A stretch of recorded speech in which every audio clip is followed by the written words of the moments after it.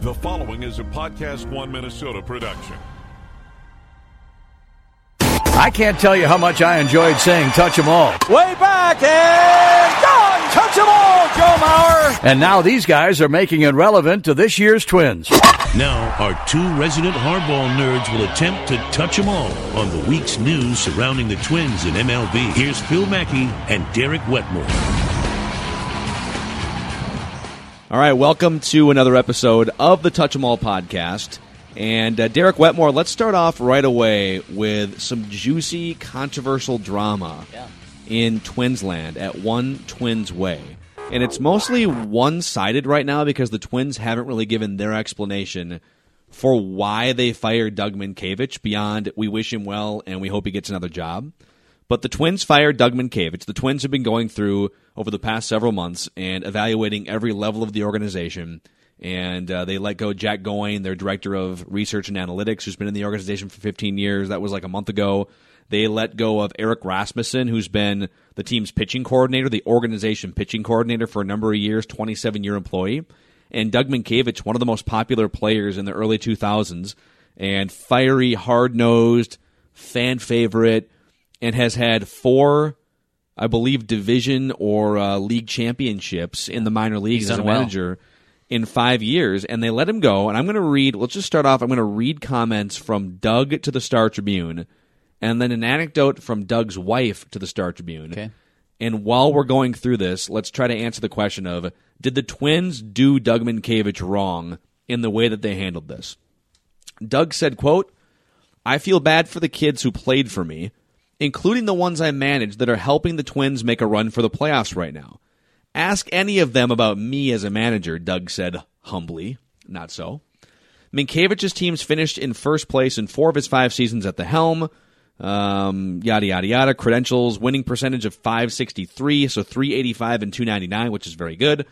But the 42-year-old Mientkiewicz was informed of his firing on Friday as part of an overall reorganization of the team's minor league and scouting system, as he cleared debris left by Hurricane Irma from his Florida Keys neighborhood. Yeah, how about that?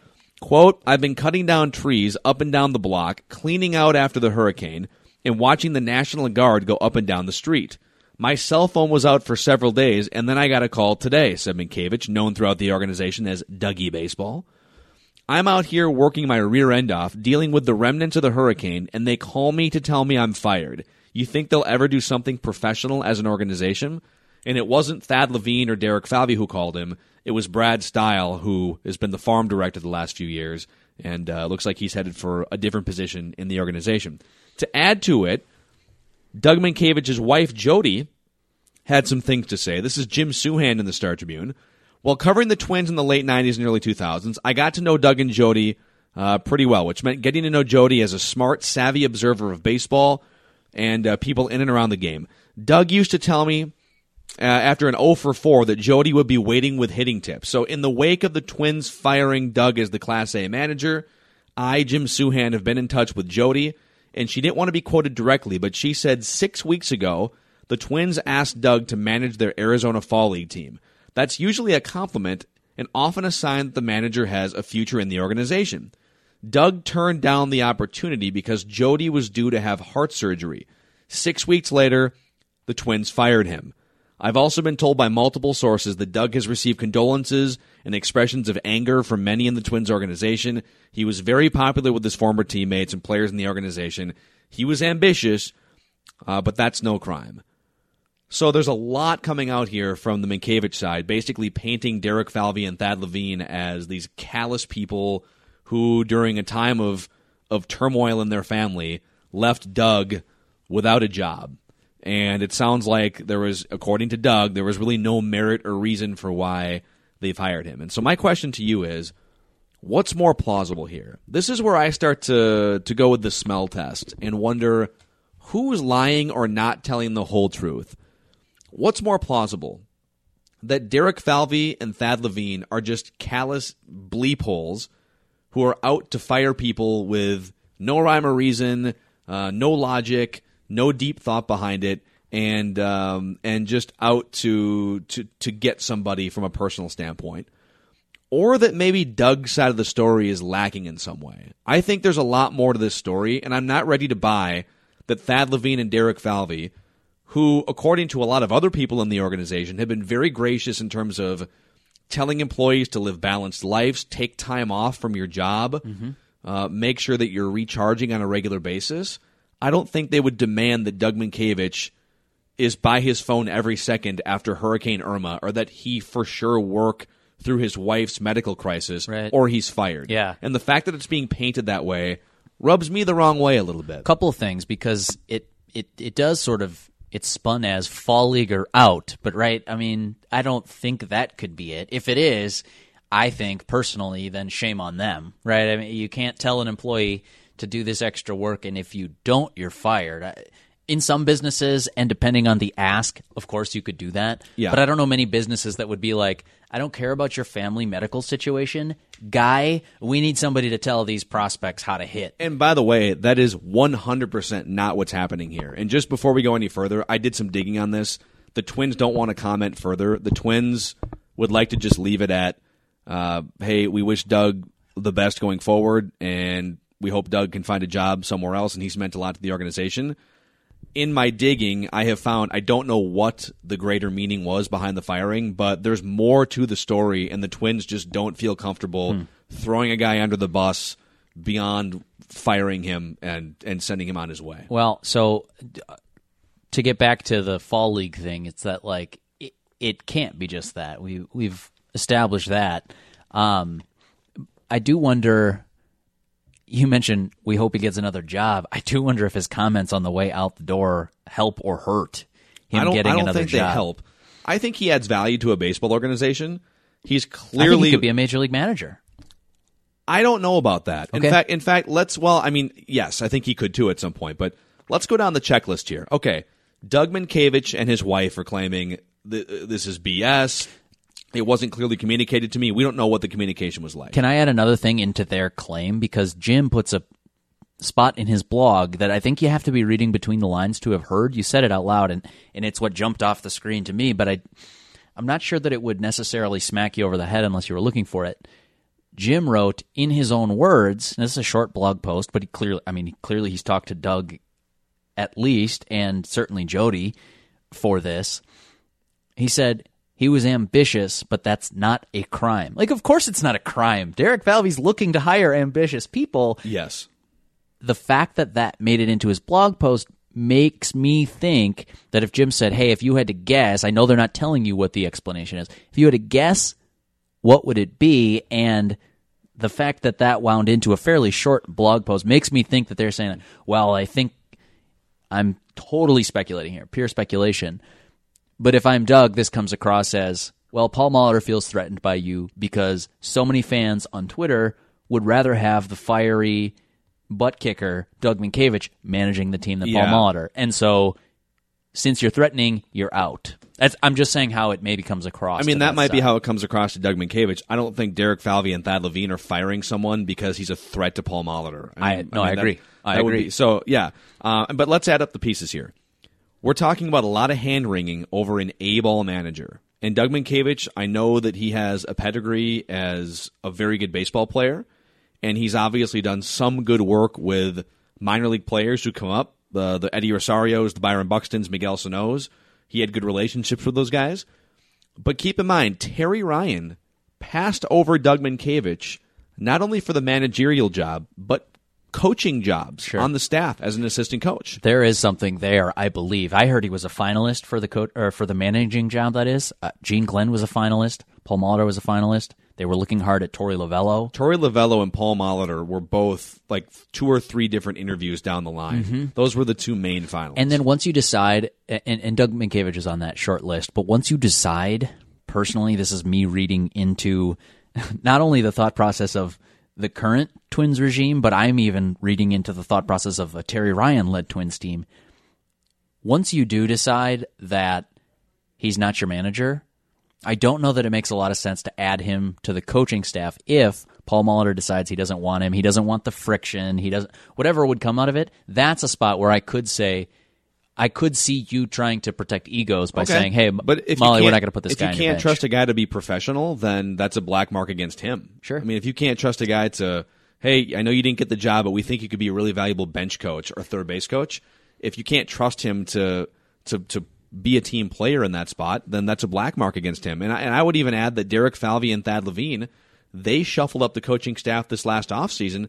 They had a chance to add Doug Mientkiewicz to a major league staff. For sure. And they didn't. There's 29 other teams that could have added Doug Mientkiewicz either as a manager. There's a lot of young guys in their 40s who are just emerging from retirement and getting jobs immediately as managers and also as assistant coaches. And he is still an A-ball manager. Well, now, obviously, if he wanted a job on a major league bench, he could probably do a little bit more work with the other 29 teams and get one of those jobs. But just to keep playing devil's advocate to Doug Mientkiewicz here, as a minor league manager, he's been suspended.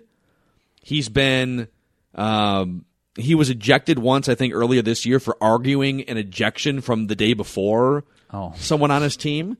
He's instigated brawls. So I think I'm reading in between the lines here.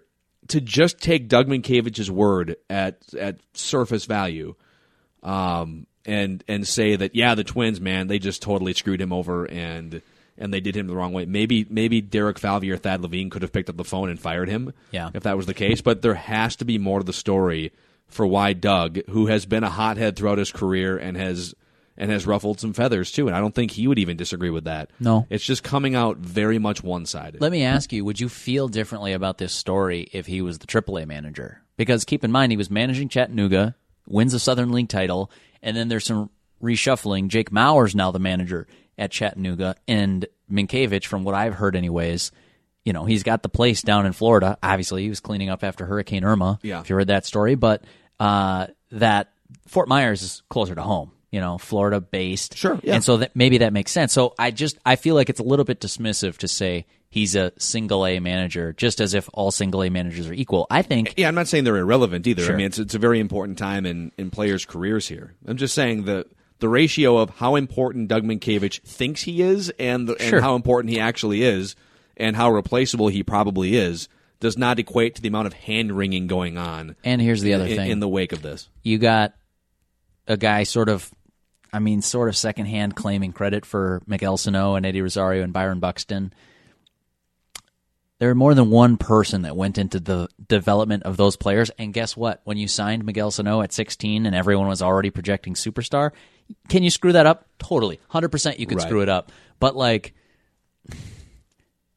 I don't know what the marginal difference between manager A and whatever's behind door number 2 is managing Miguel Sano at age 20 and then making him, quote-unquote, into a big league star 4 years later. And couldn't you say that, and of course there's a developmental phase and you need coaches and managers and other people in the organization to mold those players, but to have those players on your team as an A-ball manager is going to bloat your record too. So when you sit there and you thump your record, and it goes both ways. You got a bunch of high draft picks. You got a guy that signed for a lot of international money that every team in baseball wanted. Yeah. It's a nice place to start. I also just had this thought when you were saying this, where not all A-ball managers are equal. Now, I just argued that there's maybe not a huge difference in the future trajectory, but let me peel that back for a second, because what if there is? What if A-ball managers are just a vital time in a player's development track that, hey, you've got the talent of a Clayton Kershaw, but you could either become Kershaw or you could become whatever. Edwin Jackson is a name that just popped into my mind. I don't know why. Not comparing Edwin Jackson and Clayton Kershaw. Jackson's made about $60 million playing baseball but in his life. So. I don't think you'd argue that their careers both trended this way. I think there's kind of a split. You have the talent, you get to the big leagues, and then what are you? And I don't know why I even put a name to that, because you can think of all the pitchers that you thought of that Edwin Jackson randomly popped in your head. Or how about let's even stick with the Twins, like Francisco Liriano. When he came up in 2006, there wasn't a more talented pitching prospect in baseball. Yeah. Is it his fault that his elbow blew out? Is it the Twins' fault? I'm not sitting here ready to say that, but I do think that there's a range of outcomes for players who stay healthy, and maximizing that range is probably the most important thing that you can do in terms of player development throughout your minor leagues. And as we've seen this year, player development doesn't stop when you reach the majors. Look at Eddie Rosario. Look at Byron Buxton. Look at these players who've developed, even Jorge Polanco, who went from one of the worst hitters in the majors to one of the best. Magically. I don't know how it happened. I still don't have all the answers to that, but player development is an ongoing thing. And so I'm sort of arguing against my first point. Sure. No, maybe those player development people at the lowest levels of the minors are vitally important to the team. I don't want this to sound like Doug Mientkiewicz was irrelevant. Doug Mientkiewicz adds value to baseball organizations in many ways, I'm sure.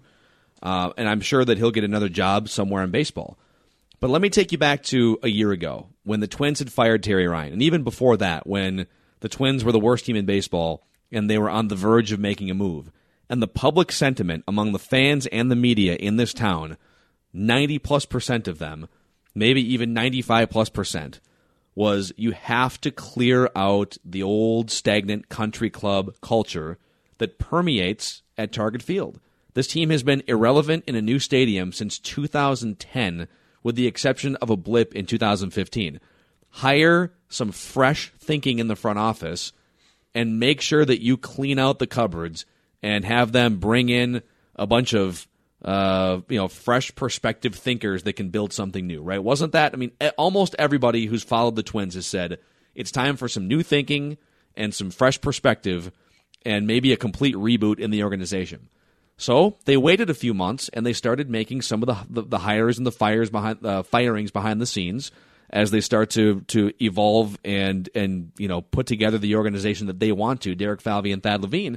So is it really fair to be choosy now and say, well, wait a second, I know we wanted you to clear out the entire cabinet, but why are you firing Doug Mientkiewicz? He's a fiery guy.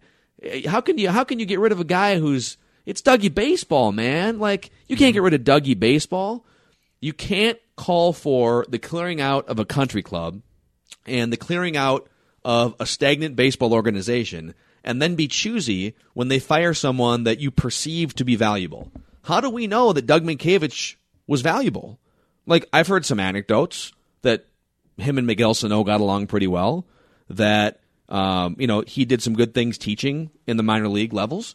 I've also heard some stories that maybe he's overused pitchers, that maybe he's hard to get along with, that maybe he doesn't set a great example and doesn't mesh well with what Derek Falvey and Thad Levine want to put together. And so if you trust that Derek Falvey and Thad Levine are the right two guys to run the organization, then I also think you should trust that they know what they're doing when they look at Doug Mientkiewicz and say, you know what? Thank you for the service. Not going to throw you under the bus publicly, but it's just not going to be a fit here long term. Okay, this is fun playing devil's advocate. We don't always get to argue on the Touch 'Em All podcast. We're kind of in lockstep. Okay, pause that thought. If you're going to play devil's advocate, are you going to play devil's advocate? I'm going to advocate for all of the devils. Okay. When we come back here in just a second, we're going to stay live on Facebook, where you can find us, facebook.com/1500ESPN. And I want to tell you guys about Luther Brookdale Toyota, 694 on Brooklyn Boulevard, which has been one of the main loyal sponsors of not only this podcast, but the Mackey and Judd radio show and 1500 ESPN. So they keep us pumping out these sometimes horrendous, but sometimes mildly decent Twins takes. And if you want to stop in, there's 2018 model Camrys on the lot right now. They have revamped the Camry and a couple other models and added some new bells and whistles and technology. So check out the new Camry and some of the other new Toyota models on LutherBrookdaleToyota.com. And also you can just stop in on the corner of 694 on Brooklyn Boulevard and say hi to my friends in that showroom area. Say hi to Badu and Tony and Paula and tell them Phil Mackey sent you in. Here's what you might have missed on a recent Gopher Hole podcast. Pete Nigerian. It's great to be with you, man. I can't tell you how frustrated I get when I sit there and we lose to Wisconsin and I see 4 or 5 starters from Minnesota on that team.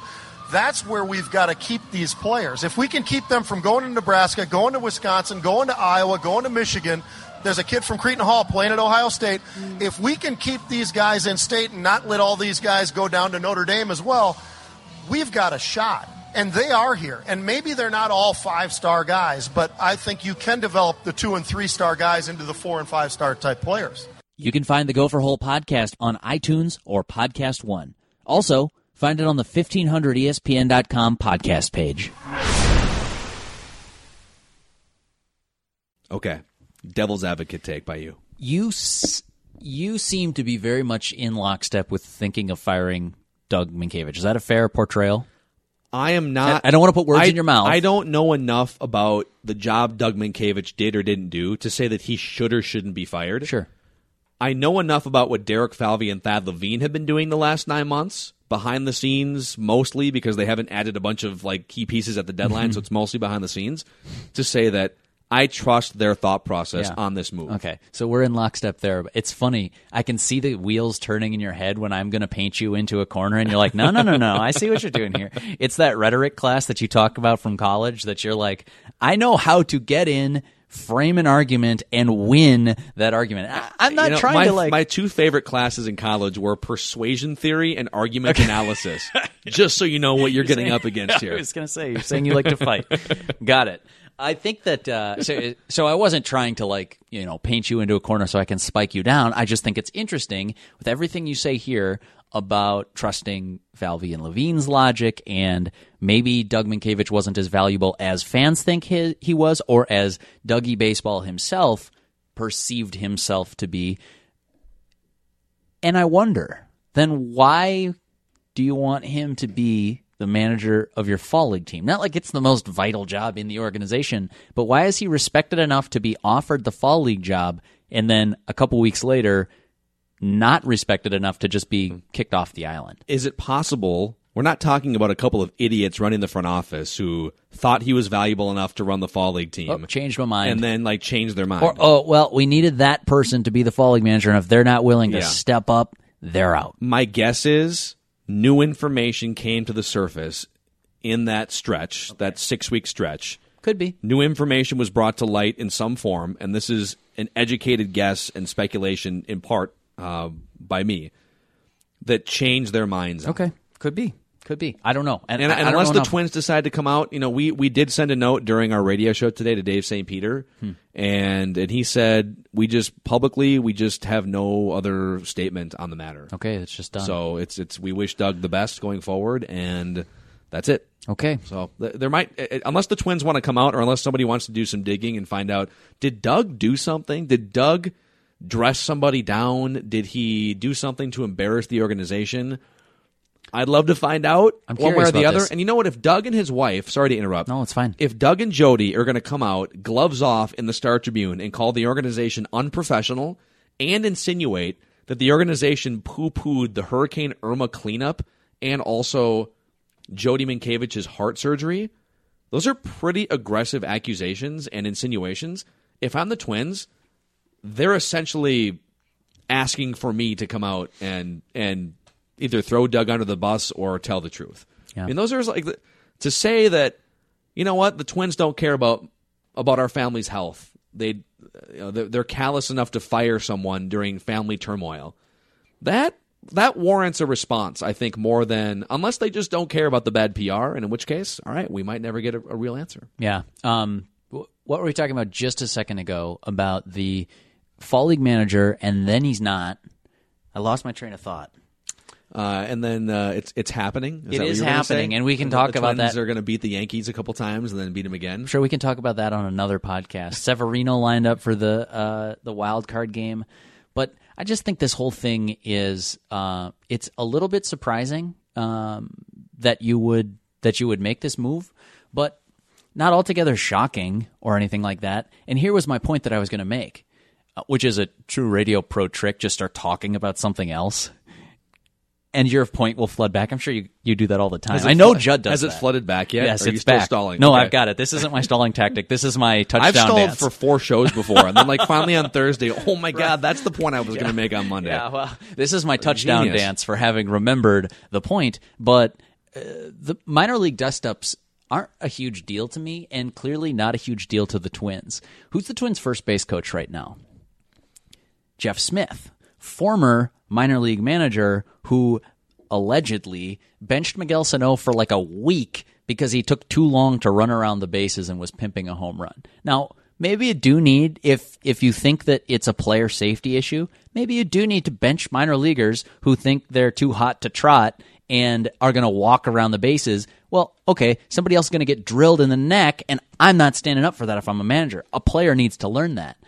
But if there was any friction there, I thought that was. Honestly, I thought that just let him slow walk around the bases. I didn't. I personally didn't. That's how baseball should be. Right. But if the opposing pitcher cares, then I have to care. Sure. Now I'm paid to care as a manager. I'm protecting, Byron Buxton. I don't want him getting hit in the ribs because so and so walked around the bases. It doesn't matter who you are to me. If it becomes a player safety issue, that's a thing that matters.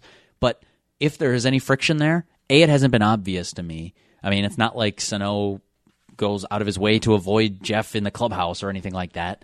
And if Jeff's just a good worker and he's going to be like a catching instructor that helps out with Jimenez and Castro and Garver, and you think he adds value, and there's maybe this like minor little awkward point that you benched this guy 4 years ago and he maybe still holds a grudge, that's clearly something that they're willing to look past. They hired Jeff Smith.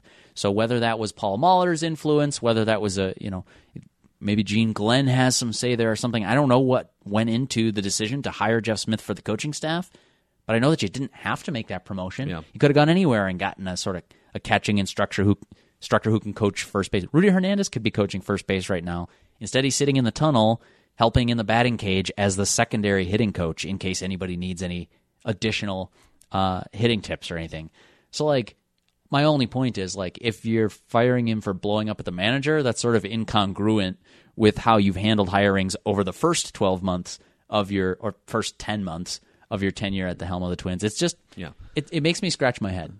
So I guess puberty kicking in for me on this podcast. Finally. It's great. It's only been 150 episodes. It's great that we finally can developing my voice. We can edit it out of the podcast, but I think we leave it in. Facebook Live for in perpetuity. I think we leave it all in. Final thought on Doug Mientkiewicz.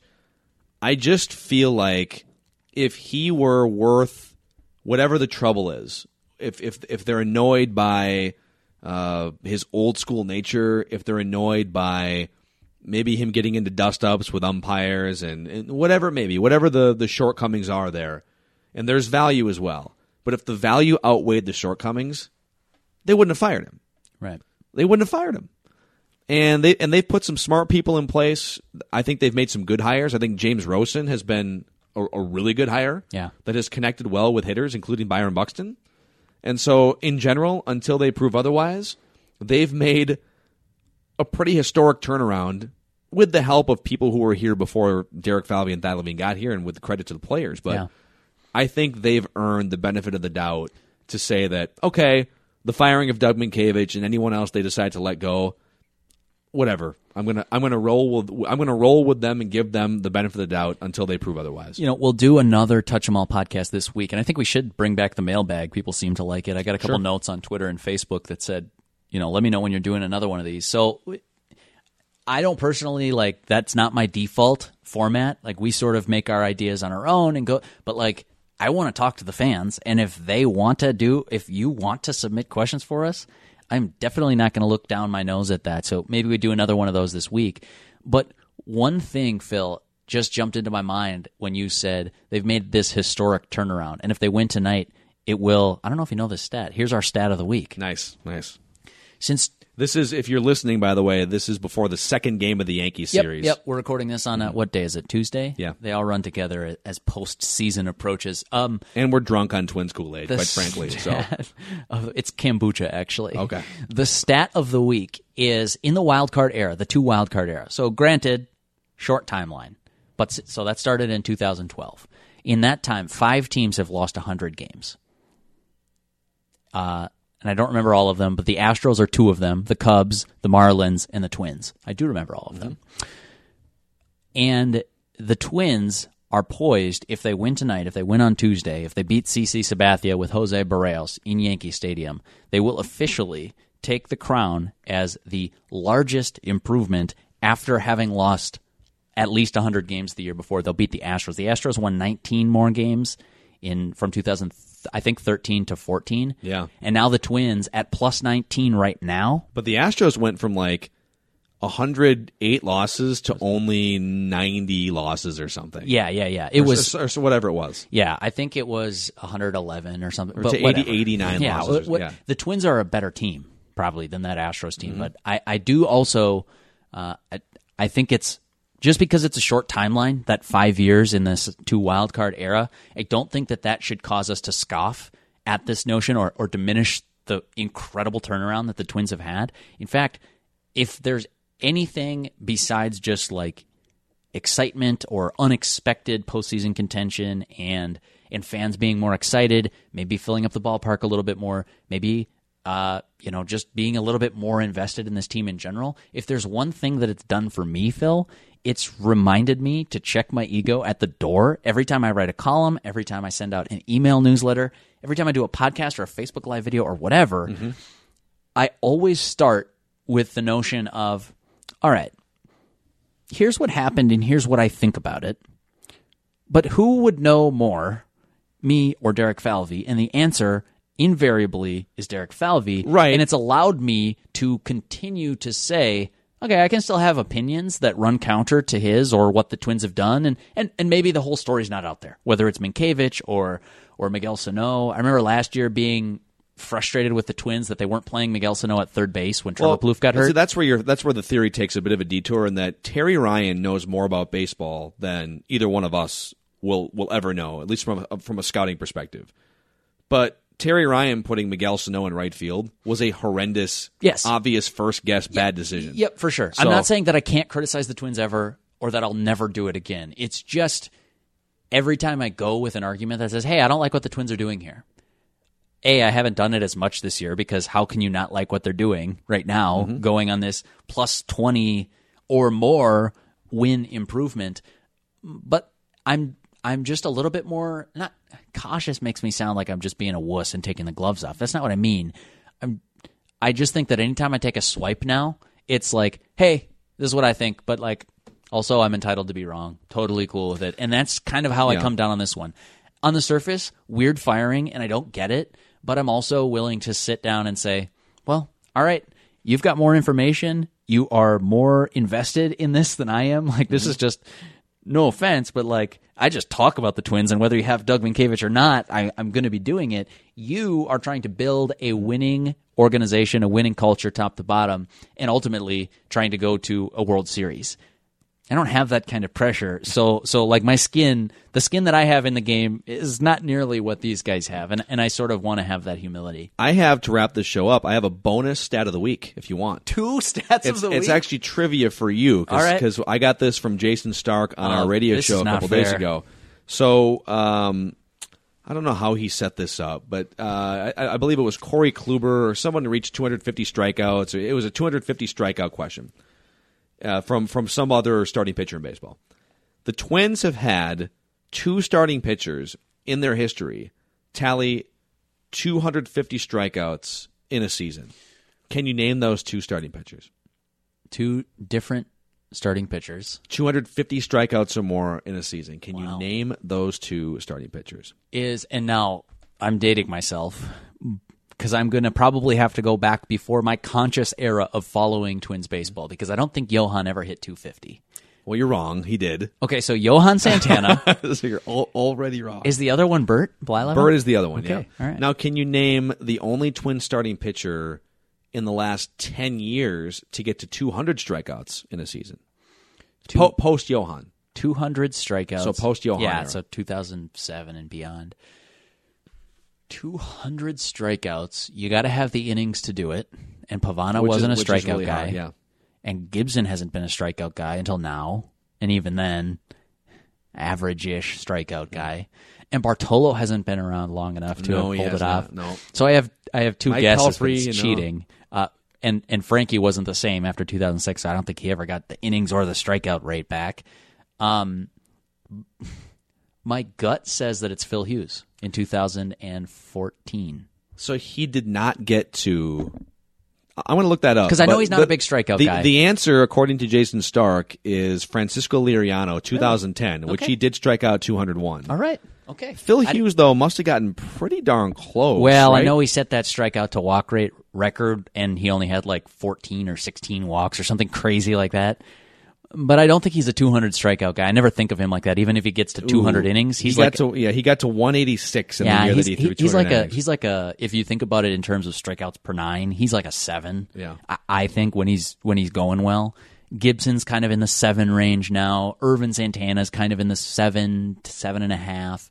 Barrios might get there. He might be the next one to get to 200 strikeouts just over the course of a full season.